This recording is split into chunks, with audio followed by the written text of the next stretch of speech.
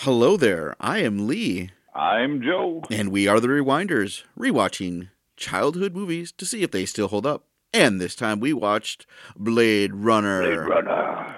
the theatrical cut. Yes. I think that's important to say right away that that's the version we watched because there's 7 versions of this Well, thing. they don't technically all exist anymore because they've buried some of them because they're not like real versions. So, Or they're like fan or bootleg edits. yeah, like one's a working print. Okay. So it's missing things and doesn't have full effects or stuff like that. Gotcha. Okay. So then it's 5. I remember hearing about like a big box set that had 5 versions of Blade Runner in it. So they would have the working print, the U.S. theatrical print, the international print, the director's cut, the final cut. So I think that's And not the theatrical? no, that was in there. The U.S. theatrical and Oh, the international. gotcha. Okay. That's, I mean, obviously people really, really like this movie, and it is an influential movie. As Yeah, a kid, when I saw it, I couldn't have cared less about this thing. and that makes sense. So when did you see it?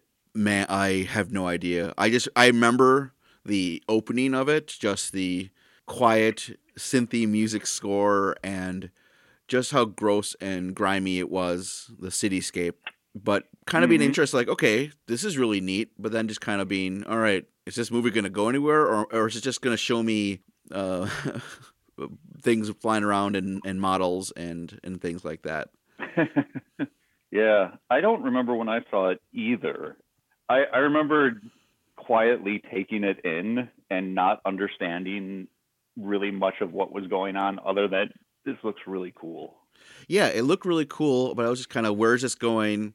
I followed it along just a little bit. My memories are, I think, when I turned it off was when Deckard is investigating. He's scanning the picture and he's trying to find clues in it, and Yes. just how slow that is. And my kid brain was like, "Okay, I'm done with this." I think I might have been maybe early teens when I first tried watching this because I had heard about, oh, Blade Runner. Everybody loves Blade Runner. This is the movie to watch, and I love sci-fi, so it was, I have to watch this movie. How did I miss this?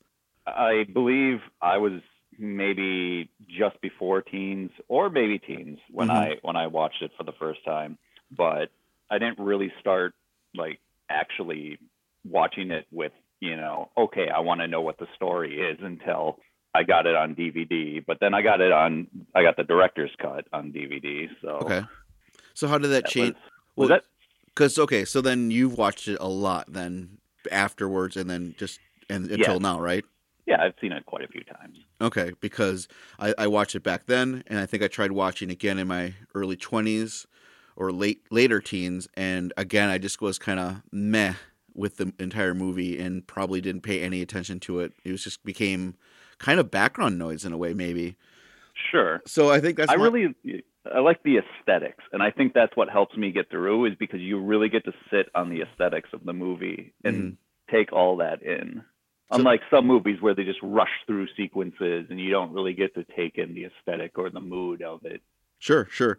So I guess that's my viewpoint going into it, or my background of Yeah. nostalgia is, why does everyone like this boring, stupid movie? It looks pretty, but Yeah, who cares?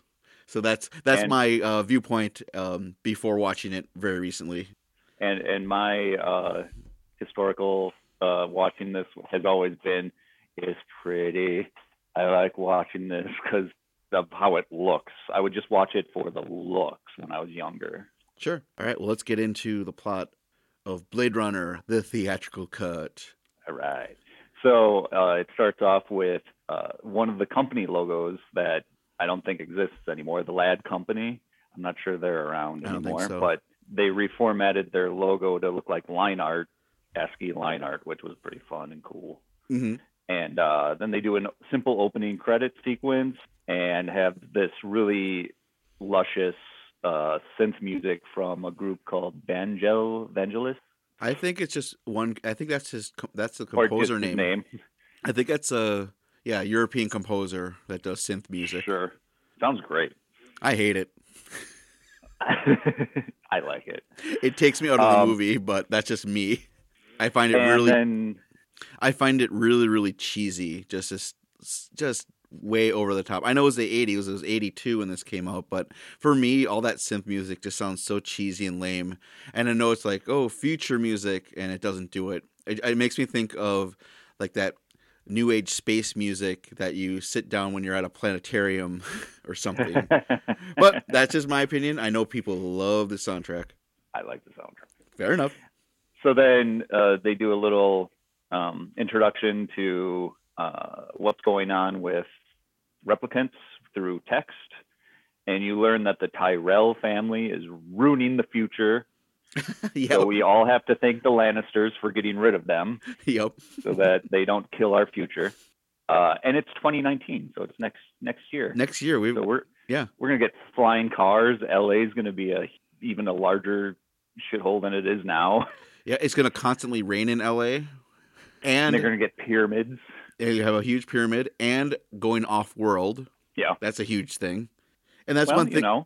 And that's one thing we're getting there. And that's one thing we get told quite a bit is that the idea of most of the, I guess, humans have left Earth. They've gone off world and that seems like a better place than this crap hole LA that we're in right now. And we kind of get the impression of the rest of Earth is like this too. That's the illusion that it gives. Pretty much that it's going to be an urban hellhole everywhere. When we get introduced to this LA, the effects are, in my idea, still definitely look good. I mean, they look like effects, but they look good. For 1982, these are better effects than some things you find some movies right now. They did an amazing job with it, and I watched the HD version of it, and I know they cleaned it up. I think they brought in the visual effects people or whatever from previously, and they fixed a bunch of stuff in this. At least that's the way it looks like to me. It looks really good. I don't know if they fixed the theatrical cut at all, but it looks amazing. I think they just cleaned it. They probably did, but it does. So I mean, they probably got rid of some lines and stuff like that from the mats, but sure, I'd say all of it holds up, and it all looks really, really good. A couple here and there, maybe like, oh, but that's just what they had at the time for those effects, like rear projection and models. But yeah, that throughout the entire movie, I'd say it all holds up.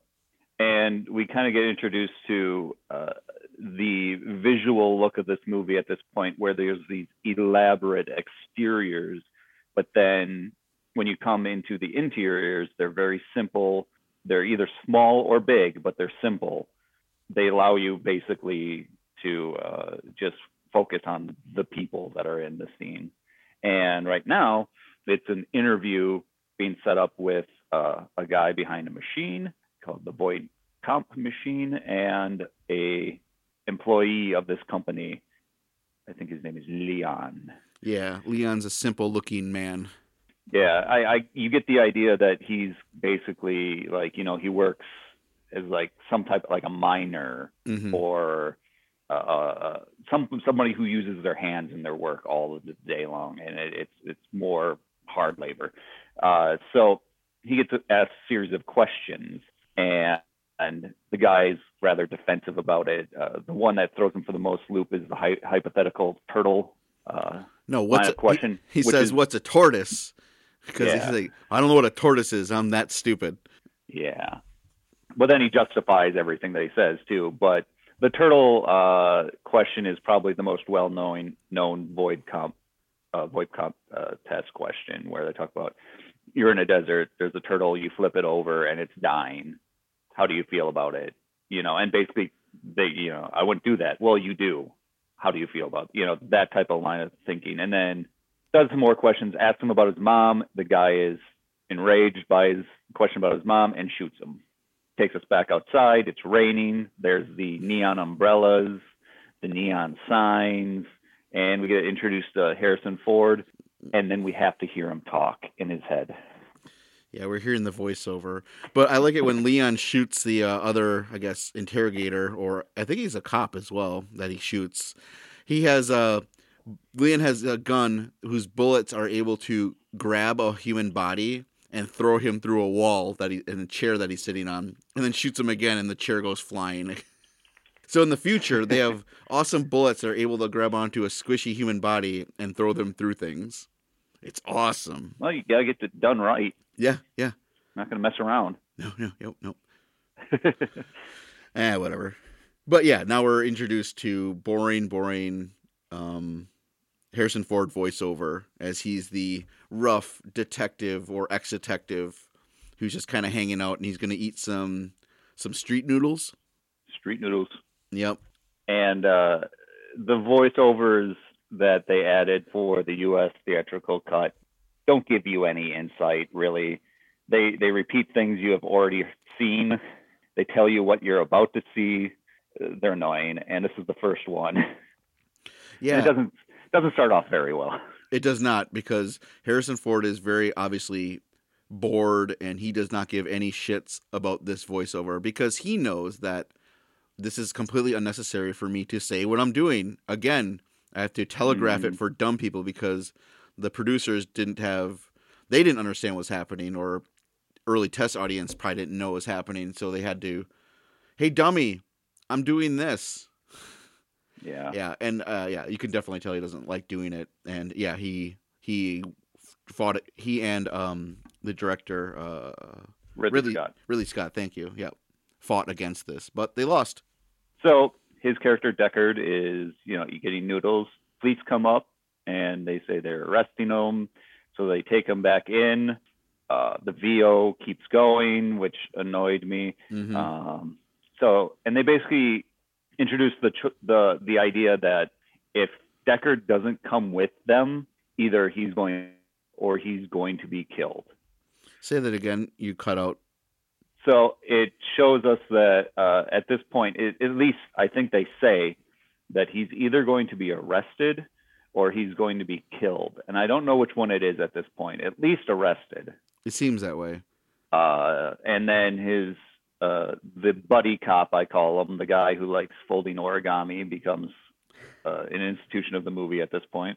Oh, Edward James Olmos? Is that his character name or his real name? You don't know this actor? Not offhand, no. Really? You've never seen Edward James Olmos? I probably have seen him before. Sure. He's got that distinct pockmarked face, and here he's playing Gaff, and he has blue contact lenses in to make his brown eyes blue. And he also speaks city speak, which is a language they made up. It's like a combination of French, Spanish, Chinese, Japanese, Creole, Hungarian, a bunch of different things.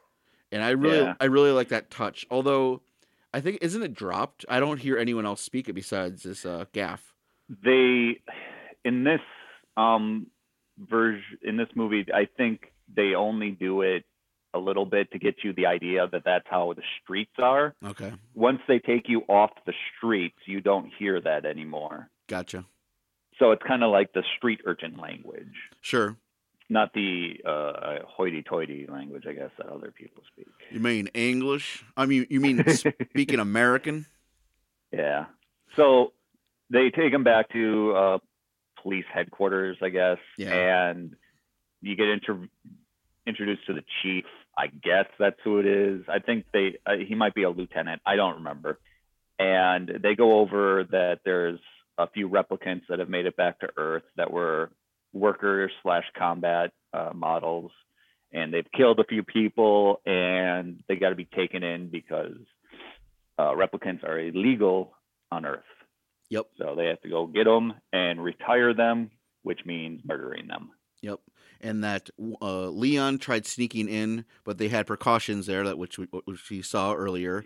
So he didn't get through, but he escaped. There were a total of 6 of them. 2 of them tried going through a laser field of some kind, and they got zapped, and they're dead. We don't see them get killed, but we're told that they got zapped.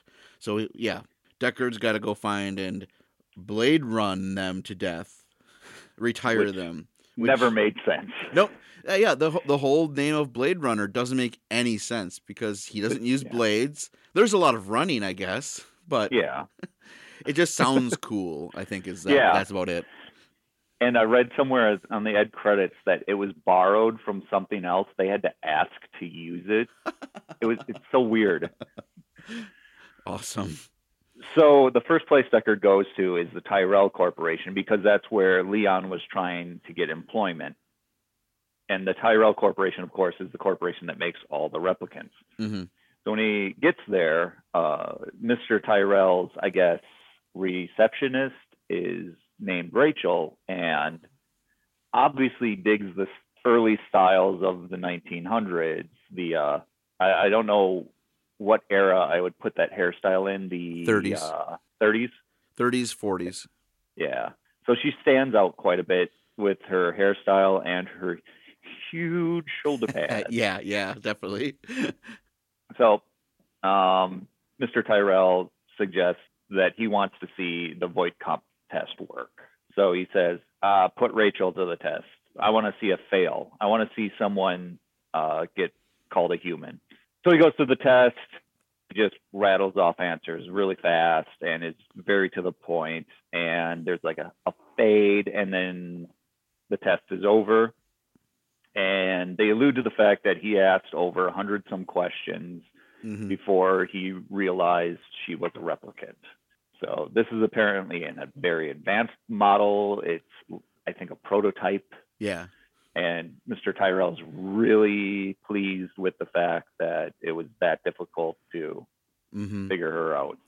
And I think that Tyrell even mentions is the reason not only is she, Rachel, more advanced, has a bunch of pictures of her as a child to give her false memories. So that way it's a little bit more deep, like a cushion or something, like she is able to really think that she actually is a human because of these pictures that she can refer to remind herself of the childhood she never actually had.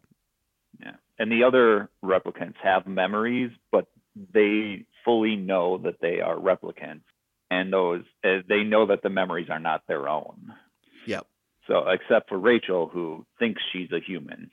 Actually, doesn't Leon have a bunch of pictures? Because they mentioned that he tried to go back. Well, I think I'm skipping ahead. You're skipping ahead, but that it's fine. Because they kind of explain it a little bit that it's a replicant reaching for family. Yeah. You know, they know they don't have them, but that's something they end up craving. Sure. So Deckard goes to the Yukon, which is the hotel where Leon was staying at. And they dig through there. His little buddy does some origami with a match. And they find the photos. And in the tub, they find a scale. And he doesn't know where it's from. That's right. He's like, I'll take this is along evidence? with the photos. And the next thing we see is that Roy and Leon go to iWorld, which is a giant freezer where a gentleman makes eyes for replicants. Oh yeah, played by James Hong. Man, I love James Hong. Is that Liu Pang? Yeah, it's Lo Pan from Lo Big Pan. Trouble in Little China. Oh, Mr. Burton, you are here. This is what I was expecting to hear. Yeah. So I love me some James Hong. And for me, younger, this whole sequence of somebody working in this huge coat that's got like heater powered with tubes in it so that he can survive working in this super frozen room. This was one of those things that really stuck out to me as a kid because it was so imaginative to me. And I thought it was really neat. Then, of course, they want to know information on the model of their series of replicants because they want to know when their construction date was, how long they have to live. Oh yeah, because they want to live longer. And that's the important part is Tyrell tells us that they only have a 4-year lifespan that was made as a failsafe. Yeah, because at 6 years, something happens where it's almost guaranteed they're going to freak out because they can't handle the emotions that they have. Yeah, so that's a really important part. Yep. The guy in the freezer is like, I don't know anything. I just make eyes. But in the end, they strip him down so he's freezing, and he gives up the name J.F. Sebastian. That's someone who would know more, and help him get to Tyrell. Okay, yeah, that too. Now, this scene is really great because of just that feel of danger and dread. Like these guys are killer robots, basically, are superhuman strong, and they, I don't know, it's really well done scene. And I don't remember, they don't kill him though, do they? They do. They do, yeah. Oh yeah, Yeah. because I think Roy or Leon goes over and puts his hand in, not dry ice, liquid nitrogen. Kind of like, look, it's not hurting me. And don't they put his head or something in there? I can't remember. No, whatever they do, I believe it was done off camera. Okay, that's why. Yeah, So I it's assume. left up Yeah, to your imagination, really, how they murder them. sure. And maybe that's why. I mean, the scene was so effective because of how, like, yeah, my imagination is gonna be way worse what they did to him than showing me what they do to him. Yeah. But yeah, they had to kill him to cover up their tracks. Yeah. Poor James Hong. Oh. But on the other hand, we go outside and there's 80s future cars. Oh yeah, I love how this set looks. I love 80s future cars. Definitely, I love it. And it's the sequence of Deckard just before going home. I'm not sure if this is where a cop tries to arrest him for being out late or whatever. I don't know if that's that part. But when he goes home, he finds Rachel's hanging out in front of his apartment building or in the elevator. And he pulls a gun on her because she surprises him. Yeah. And she's all bummed out because I'm saying bummed out. That's very understating it here. Yes. But she's basically figured out that she's a replicant, and it's tearing her up. So she came to him to get confirmation that she is indeed a replicant. Yeah, and she keeps showing her the photos, or she keeps showing Deckard her photos. Like, no, I have to be human. I remember all of this. And he's like, no, you just know that. Those are all implants. That's from actually Tyrell's family. That's not you in the picture. Yeah. Yeah. And he goes through and lists her memories for her. Yeah, until she starts saying them back, too. So. Oh, yeah. Do you remember going into an abandoned building with your brother, and then he showed you his, and you showed your parts, and just that. No, she got shy and ran away. And shy ran away. That's what it was. Okay. Yeah. Yeah, but that's a very generic childhood memory that almost anyone possibly could have had. Yeah. Yeah. So he apologizes. I'll get you a drink, and then she's so upset about the fact that he has basically called her out as being a replicant. Yeah. That she runs off. Yep. Now we get punk rock Pris, who's hanging out and just covers herself in garbage, waiting for the guy who's coming down the street, which is Mr. J.F. Sebastian, who I fully expect to, at any moment, to shout the phrase, "Catch a ride!" Why? Because he looks like Scooter from Borderlands. Oh, is that a video game? Yes. Oh, okay. Cool. I remember video games in my younger years. Man, what happened? And he dresses like a young Biff from Back to the Future 2. Yeah. Kind of. Mm-hmm. That's how it looked to me at first. So this JF guy is obviously, he doesn't get many visitors or people, and here's this pretty girl that he scares, and so he invites her in. It's this huge classic building from old world, the Bradbury Hotel. And then he shows off that he calls himself a genetic designer, and he makes toys. Mm-hmm. And his whole floor that he lives on is just covered with all these like animatronics and robots, kind of really neat little things all over the place. Yeah, I love it. He's the toy master in this huge abandoned hotel that's just dripping wet and gross, and looks like the ceilings are roof. It looks like it's falling apart. It's just rotting away. And Daryl Hannah plays Pris, and she's being very sweet and nice, but you can definitely tell she has ulterior motives for being so nice to this guy. They get his name out of him. Basically, you see that she's like, awesome, great. It's like, oh no, poor Sebastian. You're such a nice guy, but you have a lot of creepy animatronic toys around that are obviously played by little people, but I like it though. It's really creepy, good stuff. Mm-hmm. Like mannequins and clowns and good. And they go back to Deckard, who is now looking at all his classic photos, plunking on his piano. So he kind of has a thing for old photos too. Uh-huh. No. Instead, so he grabs the pictures that he picked up from the hotel, Leon's. and this is where we get enhanced. Enhance. Yep. Silly enhancing of a photo, zooming in, and it becomes more and more clear as he scans the entire photo, looking for clues.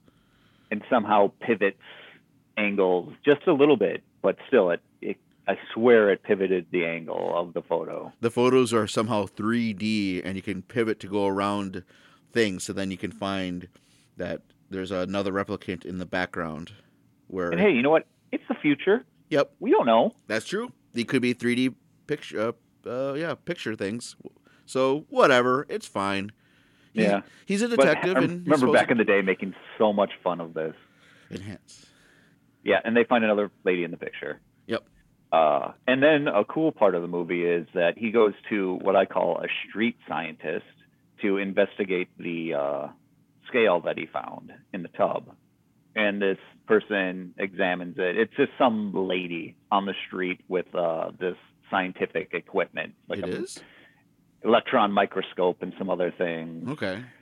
And she informs him that it's a snake, and she finds a model number on it, and it lines up with some guy named Abdul, who makes snakes in town, and that he should go check out his place to find out who purchased one of these snakes, because they're really expensive. Yeah, because animals are going extinct, so that's why they're making animals as basically their own replicants, or whatever you want to call them, toys. Yeah. In Tyrell's office, they had an owl. That's right.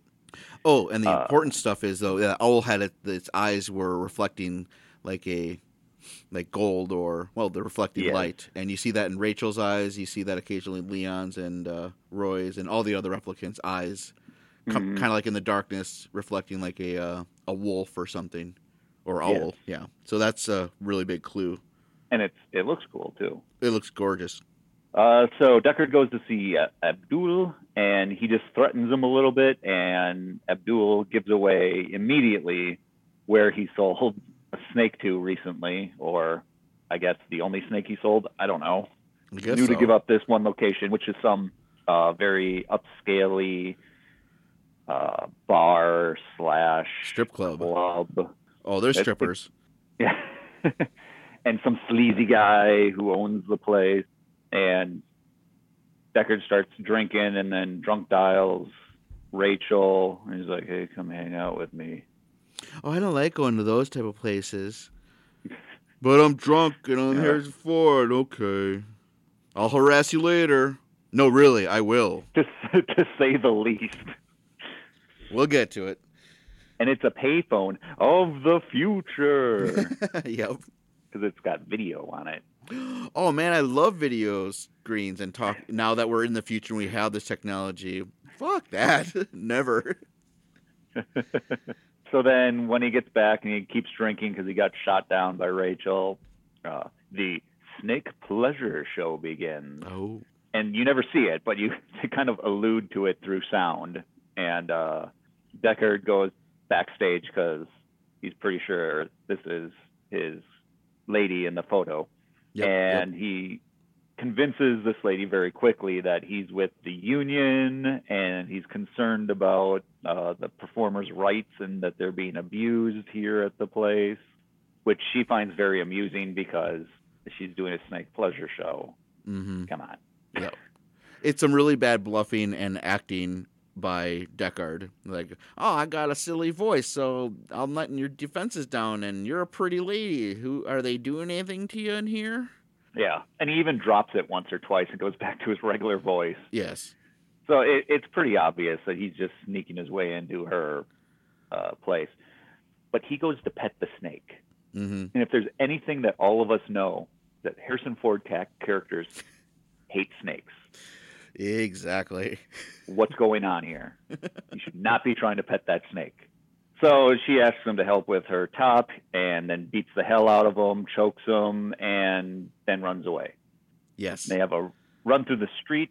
She's wearing a sweet outfit as she has a silly bra thing that kind of claps just to her shoulders, but not really all the way around her back. And it looks like a weird, just like a crab claw thing, whatever. I don't know how to describe it. And then a clear raincoat, I guess you can see through. Yeah. And underwear. And that's it. That's it. Although she's a replicant, guess, so it doesn't matter that she's not cold or anything. Yeah. Either way, it takes a few minutes of chasing through the streets before she ends up on a straightaway, which happens to be through 20 different shop windows. Yeah.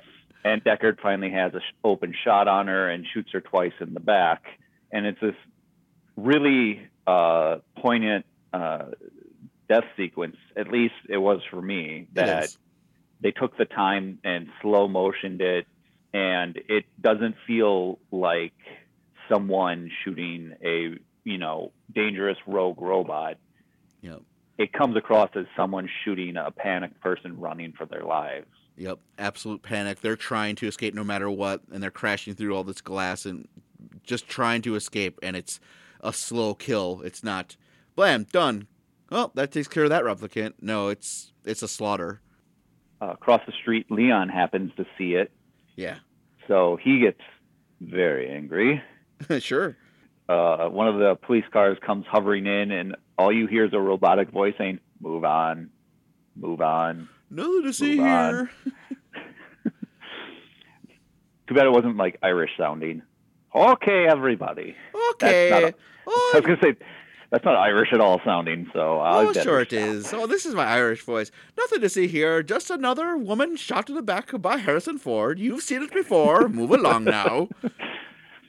So Deckard goes buys a bottle of liquor because he's not feeling so good about shooting someone in the back, even if it's a replicant.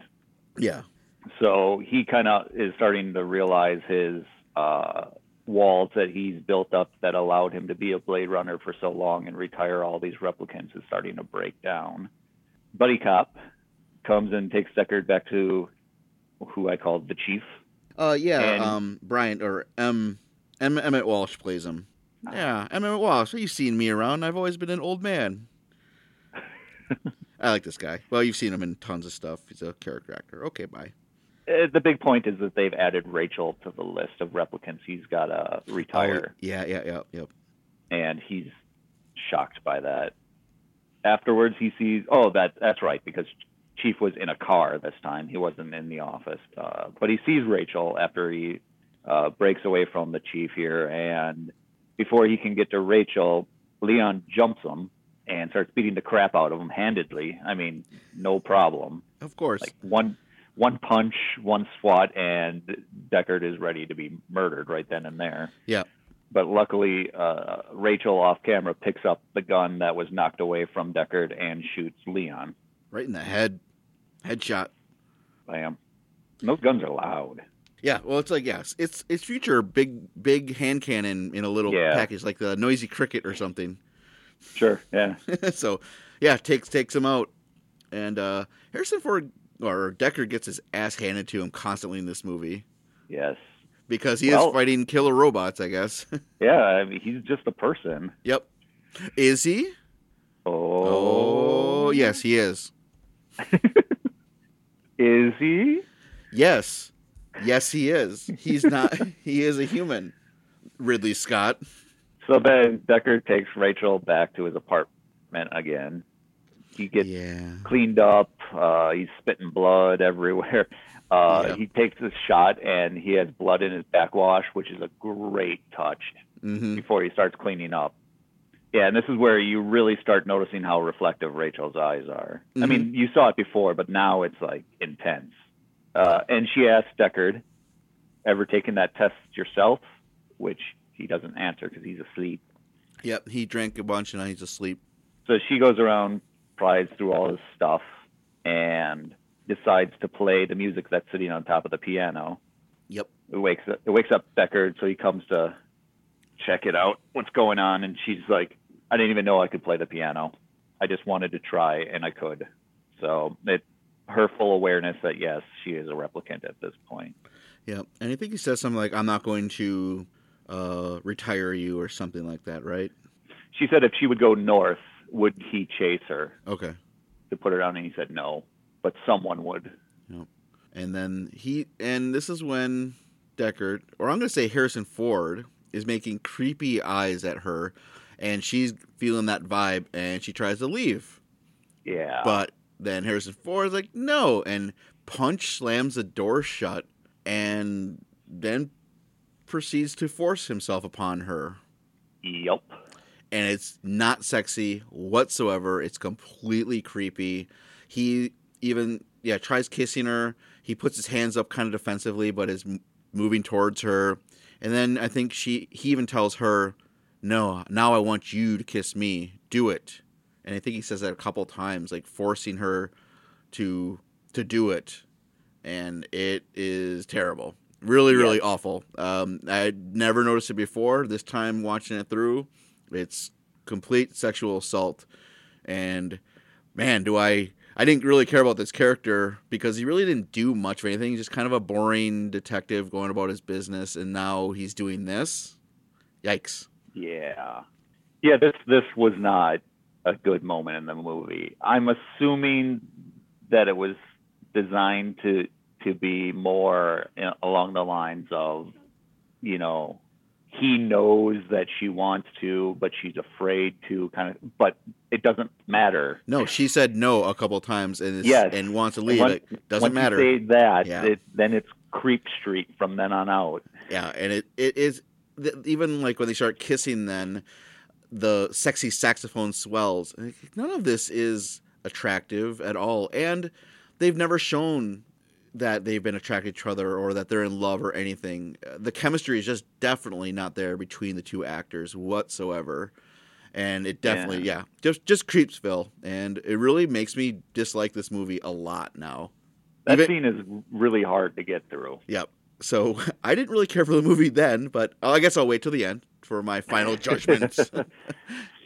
And maybe I'll just put this out there that this is, maybe it was done on purpose for the reasons of, what does it matter? She's just a replicant. Sure, because he sees, oh, you're just a replicant, so I can force myself upon you. But then that whole thing of, well, replicants are human too, blah blah blah. I understand it. I just don't like it. I agree. Even if that's the angle, it's still ugh. Yeah, it does not make me like your character anymore that I really didn't care about before anyway. And I don't think you have to like Deckard, because if we go through the noir genre and look at all the lead actors, you don't know anything about them. They all act exactly the same. True. Very true. Yep. And he very much fits that mold. Very, very true. So we go back to Pris spray painting her face to look like a toy among Sebastian's stuff. Yeah. And basically lets Roy in, and Roy brings the creep factor and I could possibly murder everyone in this room factor. Rutger Hauer, the actor, is amazing in this, and just physicality, just the crazy eyes that he gives, but also intelligence. And the problem that I find is we have a little bit of him doing stuff with Leon, and then he's gone for a lot of part of the movie. Now he shows up here. Like, what was he doing? Yeah. What was going on? He's such an interesting character. I want to know more about this guy, or just watch him do stuff in the city. Yeah, underutilized. Oh, definitely. So they basically use a mixture of danger, sex appeal, and sympathy to work over Sebastian to get him to agree to get them a meeting with Mr. Tyrell after, he says that he understands that they're replicants and asks them about themselves and stuff like that. Yeah, Sebastian's like, I don't care. I'm alone. I have my toys here. You're replicants. I still like you guys. And he's genuine. And then he even says that he has got an illness or something, that he's only 25 or something, but he looks like he's in his 40s. So he's aging just as fast as they are. So that's kind of how they use him to get on their side, to get in a meeting with Tyrell in his pyramid building thing. So they get Sebastian to take him up to the building, and he uses. I have a move for chess because they play chess together occasionally, and Mm. most of the time Tyrell wins, but like one time Sebastian won. So Yeah, they kind of help Sebastian pull off some crazy moves to win the current round to get Mr. Tyrell's attention. that's right, because they're playing internet chess basically, or phone chess or something. Yeah. Yeah. So when he lets Sebastian in, Sebastian brings in at least Roy. Pris hangs out in the background. Mr. Tyrell doesn't seem upset or No. shocked that Roy is there. It's more like, oh, hey there. Mm-hmm. What took you so long? Kind of, yeah.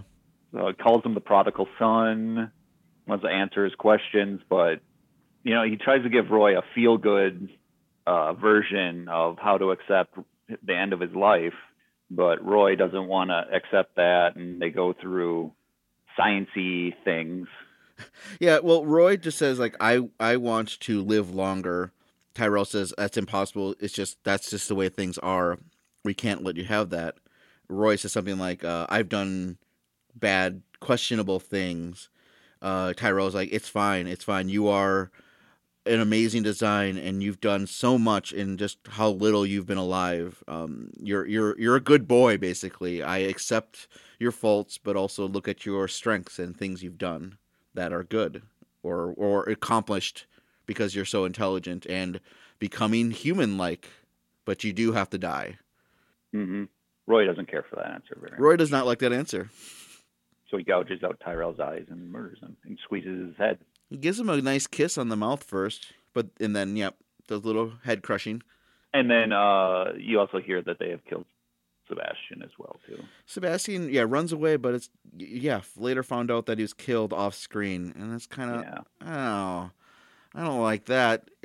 I don't want to see it, but I also didn't like that they killed him. But again, covering their tracks, and they are getting, especially Roy is getting at least the impression is that he's towards the end of his lifespan more than the others. He's the older one, and he's starting to go a little bit more haywire crazy mentally. Yeah, he's more unable to deal with his emotions than the others have. Yep. After that, Deckard goes to Sebastian's place because he had learned that Sebastian was killed as well. So he checks out that apartment building first. Pris is hiding there, looking like one of the toys. It's kind of obvious that she doesn't fit in. Yeah. So Deckard is like, wait a minute, let me look at this. And then, of course, Pris proceeds to kick his ass. Yep, doing quite some handedly. Gymkhana fighting. Which she could have easily murdered him, Yep. but she decided to do some extra gymnastics, which opened her up to get shot. Yep, just doing some flips and then get shot in the belly. An awesome death scene as she is haywire, freaking out, being shot in the stomach, and just flailing all about, all her limbs just going around and screaming. Yeah. Really, really good. The most robotic, it's not a person dying. It's an invention. It's something else that's dying. Yep, the servos are going crazy, and it can only do this one, flailing motion as it's trying to continue to move. Yeah, good death. And then, unluckily for Deckard, following right away is Roy coming back to the apartment, who quickly sees the dead Pris and loses his mind even more. Yeah, definitely. So he starts stalking Deckard. They toying with him. Toying with him. Ends up pulling his arm through a wall and breaking his fingers so he can't shoot his gun properly anymore. Yeah, this one is for Leon, this one is for Zora, and this is for, and then, So they have this long, protracted, he gives Deckard a head start so that he can have more time grieving for Pris. Yep. And then is a protracted hunting sequence where Roy is going after Deckard slowly, methodically, not rushing it. Mm-hmm. But then along the way, he's also shutting down already. Yeah. Roy's running from room to room. He's taking off all his clothes. He's just in his spandexy long underwear, I guess, whatever. And yeah, he's just running around, kind of just like, "Ooh, I'm having fun. Oh, I'm gonna get you. I'm gonna get you." Yeah, smashes his head through a wall and staring at Deckard, who's trying to bandage his hand up and try to so he can kind of hold on to things. And Deckard goes outside of the window and is on the rail, and then Roy just kind of punches his way through a wall and just kind of looks at him like, "Where are you going? Are you going up? Okay." Yeah, definitely toying with him, having fun with this, just tormenting Deckard. Mm-hmm. And he does this all the way to the rooftop. And Deckard tries to jump to the next rooftop because that's his only option, being stared down by a replicant that's going to murder him. Yep. And he doesn't quite make it, but Roy handily makes the jump and turns around. And the interesting part is when he appears on the rooftop, he now has a dove. Yeah, Roy grabs a dove from somewhere. And yeah. Is it a live one, or is it a real one, or is it a replicant dove? I don't think it matters. It doesn't. No. So he crouches over the top of Deckard, who's slowly slipping and going to fall who knows how many stories to his death. And he says, how does it feel living in fear all now, knowing that, you're going to be hunted and murdered, and waits until Deckard loses his grip, catches his hand and holds him, brings him up and sets him down, and basically gives him the "I've seen so many things," the whatever off of Orion and this and that. And it's a really good monologue. Yes. And he states how all these things that no one else has witnessed, and that they're all going to go away with him. It will be lost in time like tears in the rain. And he just shuts down. Yep, his head just kind of flops down, and the dove flies away. Yep, and Decker's just staring at him, realizing, oh, you've become human. You're passing this information along to me to live on with that knowledge of what you've experienced, and yeah. Part of being human is trying to find permanence. Yep. Roy did all he could to pass something on of himself before the dove, being his soul, ascended off world. Mm-hmm. And the only problem with this is at least this cut that I saw, is the dove goes into a blue sky, and then it's been raining the entire time and kind of grimy, but then the sky is blue, which is interesting. I don't know if that was done on purpose or what, but I don't know. I liked it. When I finally get around to watching the final cut, which I purchased recently, at the same time I purchased the sequel, I'll let you know, because that's supposed to be now the definitive version. That if okay. So if that has it, then I'll let you know. Yeah, let us know. And then after the speech in this version, we get kicked in the nuts by stupid studio forced voiceovers. Oh, that totally rip you out of the moment. Deckard goes back to his apartment. It looks like it's broken into. Rachel's still there, so they run off together, apparently into some very lush green place. Yeah, they said we headed north, and however long Rachel was going to live, that's how long we're going to be together, or some bullshit VO. Yeah. And wait. And yeah. Apparently she lived longer than she was expected to. Sure, why not? And this makes no sense. It's a cheesy, lame, happy ending. And all they had to do was just go a little bit north, and now they're in wilderness. But I thought Canada doesn't go urban. Oh, okay. Yep. So why doesn't everyone just leave the shitty city, and then if they have to work there, commute? Like, come on, it's just nonsense. Terrible ending. I'm sure it was completely tacked on by producers. Like, oh, you can't have a downer; it has to be a happy ending. Yeah. Oh, it's a love story, huh? Never trust producers to do stuff to your movie. Of course not. So I guess the question is, how does this differ from other endings of like the director's cut and stuff like that? The other ones end with Rachel and Deckard getting in the elevator to leave, and it goes to black. That's fine. And that's it. No voiceover, no countryside. Mm-hmm. So. And that's a fine ending, because you don't know what happens to them, and Yeah, you don't need all that other stuff. You don't need any of that at all. You don't need the voiceovers. So luckily, they're in. None of the other cuts have the voiceovers. That's good. All Yeah. right. Well, what did you think of a movie? Since you've had a lot more experience as a kid and more viewings of this, was it a different viewing this time around?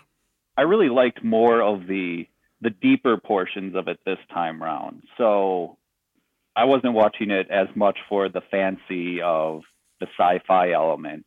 I was really watching it for the elements that are not sci-fi, that ground all the sci-fi elements into a believable, more real feeling story. So the the whole issue of the replicants wanting to live longer, to the fact that they slowly become more human, but when they become more human they have to die, uh, and intermeshed with how actual humans in this world are juxtaposed against. So replicants are slaves. It's stated that that's what they're built for. They're built for slavery. But almost all the people in the, well, at least Deckard is, uh, told from the get go, if you don't do this, we will kill you, or at least put you away for life. So he's kind of in the same situation as the replicant, that don't stray from your job or you're done, kind of thing. So there's this whole neat squishing of, even though the people hate the replicants and fear them, they put each other on the same level as replicants. It's a whole deep racial kind of thing that got fit into replicants and humans, and the whole what is life kind of thing. I really dug it this time around. Cool. I would say I enjoyed it much more this time around. Had I not really watched it as a kid, just I dismissed it as a teenager. Of it's pretty, but I really don't care. But I definitely loved how it looked. It's amazing.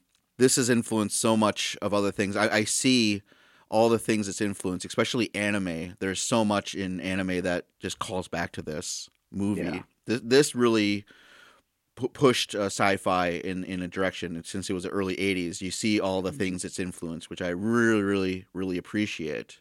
I don't like any of the characters except the replicants. Those are the only ones I find really interesting because they're, like you said, like looking for their humanity, looking for their permanence in the world that they've been, in the shitty hand that they've been dealt. I think the movie completely fails on helping you get that deeper meaning that you were talking about, because I don't see enough of their suffering, seeing them act out, seeing through their replicant eyes what it's like to be human. It tries to a little bit here and there, but I don't feel it as much. Especially Rutger Hauer, they could have done so much more with him, especially how he was such a great actor in this, and his ad-lib speech at the end, that monologue of Tears in the Rain, he's the one who wrote that. It was originally very technical, just saying, I saw all this cool stuff, but no one will know about it. And he's the one who made it much more poetic. And that's how I feel through the rest of the movie with the dialogue. And just being told all these things instead of being seeing these things, of being told that they're slaves, being told that they can't do these things, but not seeing it. So that's how I feel. And I definitely, yes, you can delve into it more because of your experiences watching it again and again. You can get that sense of what the movie was trying to tell you. So then you're, after the movie's done, going through your own head to fill in the blanks, to question things more about what it is to be human, which is good because the movie does a good job with that. I'm just saying it doesn't show you those things or I completely agree. Yeah, or it doesn't really translate those feelings very well because it's just so slow paced. I understand what they're doing with that, but it just, again, doesn't work for me. Sure. So Deckard isn't the character to follow in this film. No. That's what I said. I want more with the replicants. And you're right. When I said I don't care about Deckard and all the stuff he does, it's because he's not the important of the story. He's just a tool of the story to help the investigation and going through all these things. Yeah. So he's a way, I guess, for us to identify a person going through these weird idea of robots becoming human. That might have been the idea of why we followed Deckard instead of the replicants. And that's why I don't know. In the movie, I really like that they made you question, is he a replicant or not, by showing those old photographs of having once been having to kill these replicants and not wanting to do it, and all these other things of, is he possibly a replicant or not? I like that the movie doesn't have an answer at the end, at least this version. I believe the final cut, it makes it more obvious that, yes, he is a replicant, which I don't like. Not everything needs an answer. Leaving things open is I don't know, great, because again, human imagination and thought of after the movie's done just really helps you fill in the blanks and makes you more attached to movies or stories that you really enjoyed. But that's just my viewpoint. Maybe people really like it. I haven't seen the sequel, so I don't know if Harrison Ford's a replicant in that.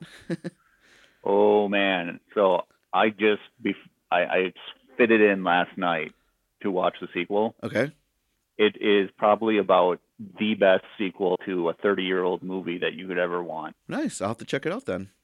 Yeah. So it takes all the things that you said this movie failed at, and it makes them work. Oh, nice. Did Ridley Scott direct that one too? No, he had nothing to do with it. He kind of just allowed it to happen. He's like a which producer, is why it's so good. That's why. Ridley Scott has great ideas, but it's that whole thing of working with other people to create something. So you don't get like the prequels where it's just George Lucas's vision, or Prometheus where it's just Ridley Scott's version. And I know I'm talking about other movies I shouldn't be talking about because you didn't really. Well, no. But let's mention that Ridley Scott back in the 80s had the same type of feel in his movies, that they're these vast things, that things go unsaid, that you had to figure out stuff. But when you look at Ridley Scott movies now, I mean, they're all about show. They're all about, like, we're making a summer popcorn blockbuster. Yeah, it kind of sucks because those filmmakers have so much power and influence. Then is they're no longer hearing other people that are help making that movie, because making a movie is such a collaborative thing. Like, no, I'm in charge. This is my vision and my vision only. Like, no, not really. It's everybody's. Yeah. So you're not just telling a story by yourself. You're telling the story with the other people you're working with. It sounds like something you've said somewhere else. Oh, you mean in my other podcast, Roll of the Dice, where it's a GM's guide to help you better roleplay, which I'm doing a little shameless plug here. So if you guys roleplay and want to hear how to roleplay better, I have a podcast based upon that with another friend, Dan. It is on iTunes, available now. Just like this one. Yes, just like this one. I guess, okay, did we say, should we recommend this or not? Despite the rape scene, I think this is worth watching just for the fact that this is the baseline of cyberpunk genre. Yep, I would agree. And that is that. So, check out this podcast and my other podcast. We're on iTunes, SoundCloud, Stitcher. You can find us on Facebook. There's some Twitter action also. Rate and review would also be very cool. And that would be fantastic. Oh, if you tell us anything that like your thoughts on Blade Runner, because it's such a deep movie, I guess, and at least the story and so on, and all the different changes they've done in the final cut, and I guess your thoughts on the sequel too, which I'm probably going to go check out now. You should. I will. Well, thanks. Ryan Gosling in it. Oh my God, Ryan Gosling! He's got such a beautiful, boring face. Oh, that Australian. Wait, is he Australian? Yeah, he's Australian. He was a young Hercules, I heard. Oh. Yeah. And then he Anyway. Hey, thanks for calling in, Joe. Hey, thanks for having... Wait a minute. Thanks for letting me? Thanks for putting up with... Thank you for being a friend. Up and down the road again. Your heart is true. You're a pal and a confidant. Okay, bye. Bye.